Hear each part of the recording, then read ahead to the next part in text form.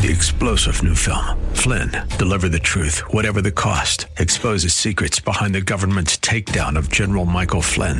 Flynn knew what the intel world had been up to. He ordered the first audit of the use of contractors. This set off alarm bells. He told the truth. He was the most dangerous person for Donald Trump to hire. They had to get rid of Flynn. Flynn, deliver the truth, whatever the cost. Available now. Watch it today. Go to salemnow.com. salemnow.com. Thanks for listening to the Town Hall Review with Hugh Hewitt podcast, bringing to you the best voices on the stories and issues that matter. Helping make it all possible is the generous partnership with the Pepperdine Graduate School of Public Policy and ADF, the Alliance Defending Freedom. Here's another piece I'll trust you enjoy. It's been my pleasure over 30 years in broadcast to talk to a lot of very successful people, very powerful people, very courageous people. Rarely do they all combine in one guest like they do in Jimmy Lai from Hong Kong, the businessman extraordinaire, a billionaire, a democratic activist in the city of Hong Kong. Joins me. He's been arrested twice this year. He is released right now. We're not going to talk about the circumstances of the cases that have been alleged against him, but I am so honored to have you on. Jimmy Lai, welcome to the Hugh Hewitt Show. Good morning, sir. Good morning to you. Happy you with me. Thank you. Would you begin by giving us a sketch of your current circumstances and how you're feeling right now about the future in Hong Kong?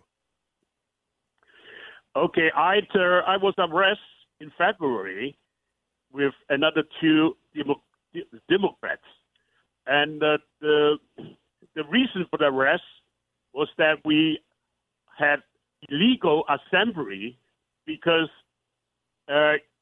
last year we took on the street to demonstrate without the permit of the police.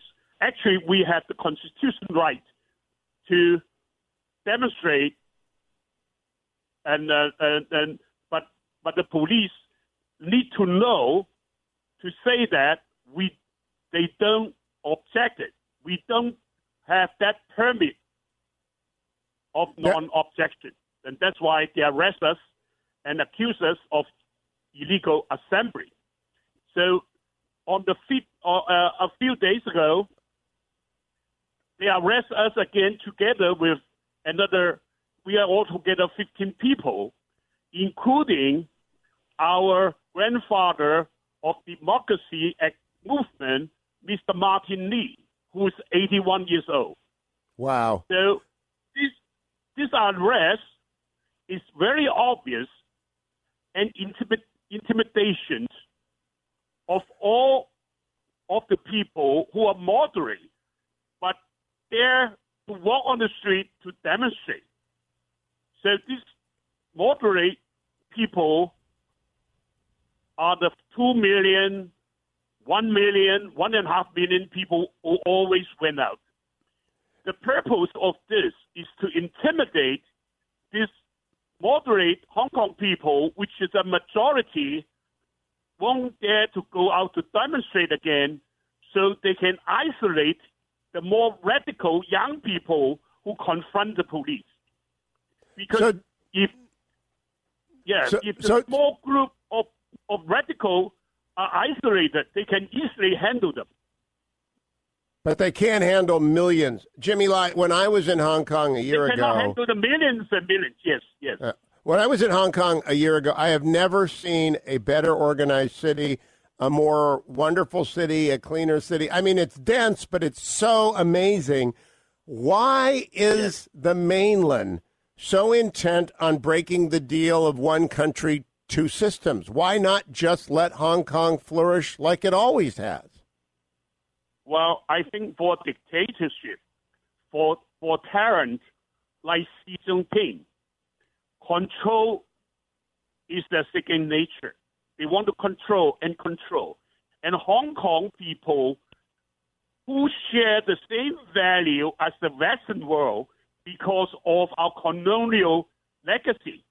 So we have the rule of law, we have the freedom of speech, we have the property right, we have the freedom of religion, we have the freedom of assembly, we have all that freedom institution which Chinese people in China don't have, which is a form in the eye of Xi Jinping, Because if we have all this freedom that they cannot control us as they can control the Chinese people, he just can't bear with it, because we may become a beacon of the Western value to influence the people in China, which is what he is afraid of.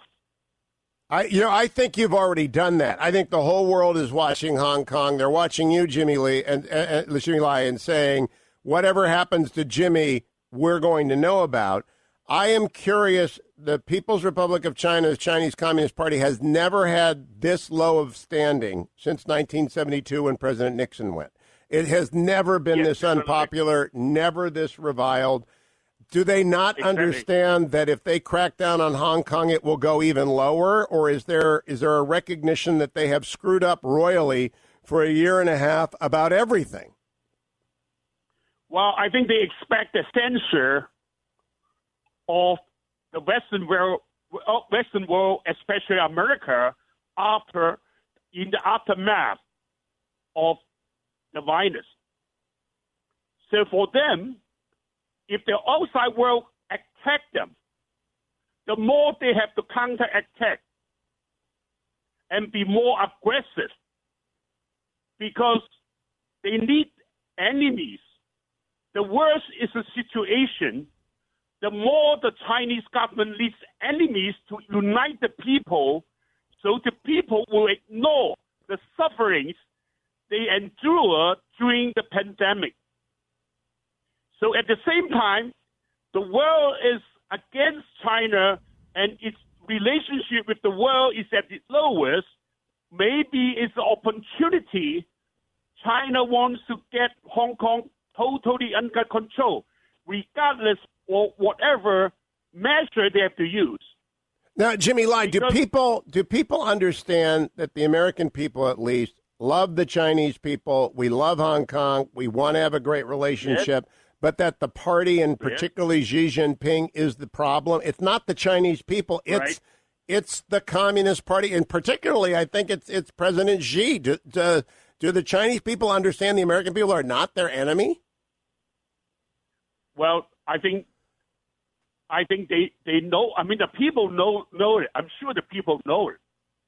But also the propaganda in China, and also when the communists, when the CCP creates an outside enemy that can easily sway the sentiment of the people to unite together to confront the outside enemy. This is the Chinese sentiment, because Chinese always have the feeling that the outside, the foreign country, always humiliate them. That was the past history that make them very sensitive to outside enemies. And this is one advantage the Communist Party in China can use to unite the people by creating outside enemies. Now, the outside is definitely against China by letting the violence to spread and destroy so much money, so many lives, and impose so much suffering on the free world. But when I talk to the Secretary of State, Jimmy, when I talked to Tom Cotton, when I talked to the Vice President yesterday, they all make a distinction between the party and the people. They are not upset with the people at all. And so does the propaganda inside of the People's Republic of China actually work? It's so ridiculous to blame anyone other than Xi Jinping. Does it actually work? Well, it works on some people. It won't work on others. But I think the world can help the Chinese people very much, is that to advocate freedom of speech in China for the Chinese people. The reason is that if this time the Chinese people had freedom of speech, the doctors who first discovered the virus, Li Menliang, would be able to put the news into the social media and let everybody know instead of reprimand. So everybody can have the information and protect themselves, the virus would have been contained and would not have spread it to the world and create such a suffering for so many millions of people. So, Jimmy, this is the key question. This is the most important. Yes, America's big tech company. Yeah, tell me how America's are America's big tech companies, Google and Facebook, are they helping or hurting free speech in China right now? Well, they're not in China. They're not in China. Are they selling the technology that China's Communist Party need to control? China have their social media, but they're all censored. You know, right. But the Chinese always say that freedom of speech is internal affair. But if this lack of freedom of speech jeopardizes the life and the national security of the outside world, this is the international security concern. The world has the right to ask China to grant its people the right of freedom of speech. Absolutely. How most can Americans help in that? How do we help do that? Well, I think your president, like your Secretary of State, your politicians can advocate this, and the people in America will advocate it. When the world advocates it, China will have nowhere to turn. And the people in China, if they know that the world is advocating freedom of speech, they will all stand up and be able to overcome the fear for just 10 minutes. I think the Communist Party will have to give in. My last question, Jimmy. Are you afraid, and how do you overcome that fear when you are afraid? No, I never allow fear to influence me, because the Chinese is very skillful in inducing fear in you. If I fear, I won't be able to do anything. Every time I ask myself, what is the consequences? Then I will be able to I can't do anything. You know, I don't think about the consequences. The only thing I think about is this is a fight we have to fight. Without the rule of law, without the freedom, we have nothing. There's no question we have to fight. Jimmy Lee, good luck to you. God bless you, and we will continue to advocate. We'll follow you. We will watch on Twitter, and we will do whatever we can from America to make sure that people are watching Hong Kong, because it is absolutely vital that free speech and your activist movement continue during and after the virus. Thank you for joining me this morning. Yes. Freedom of speech for Chinese people, please.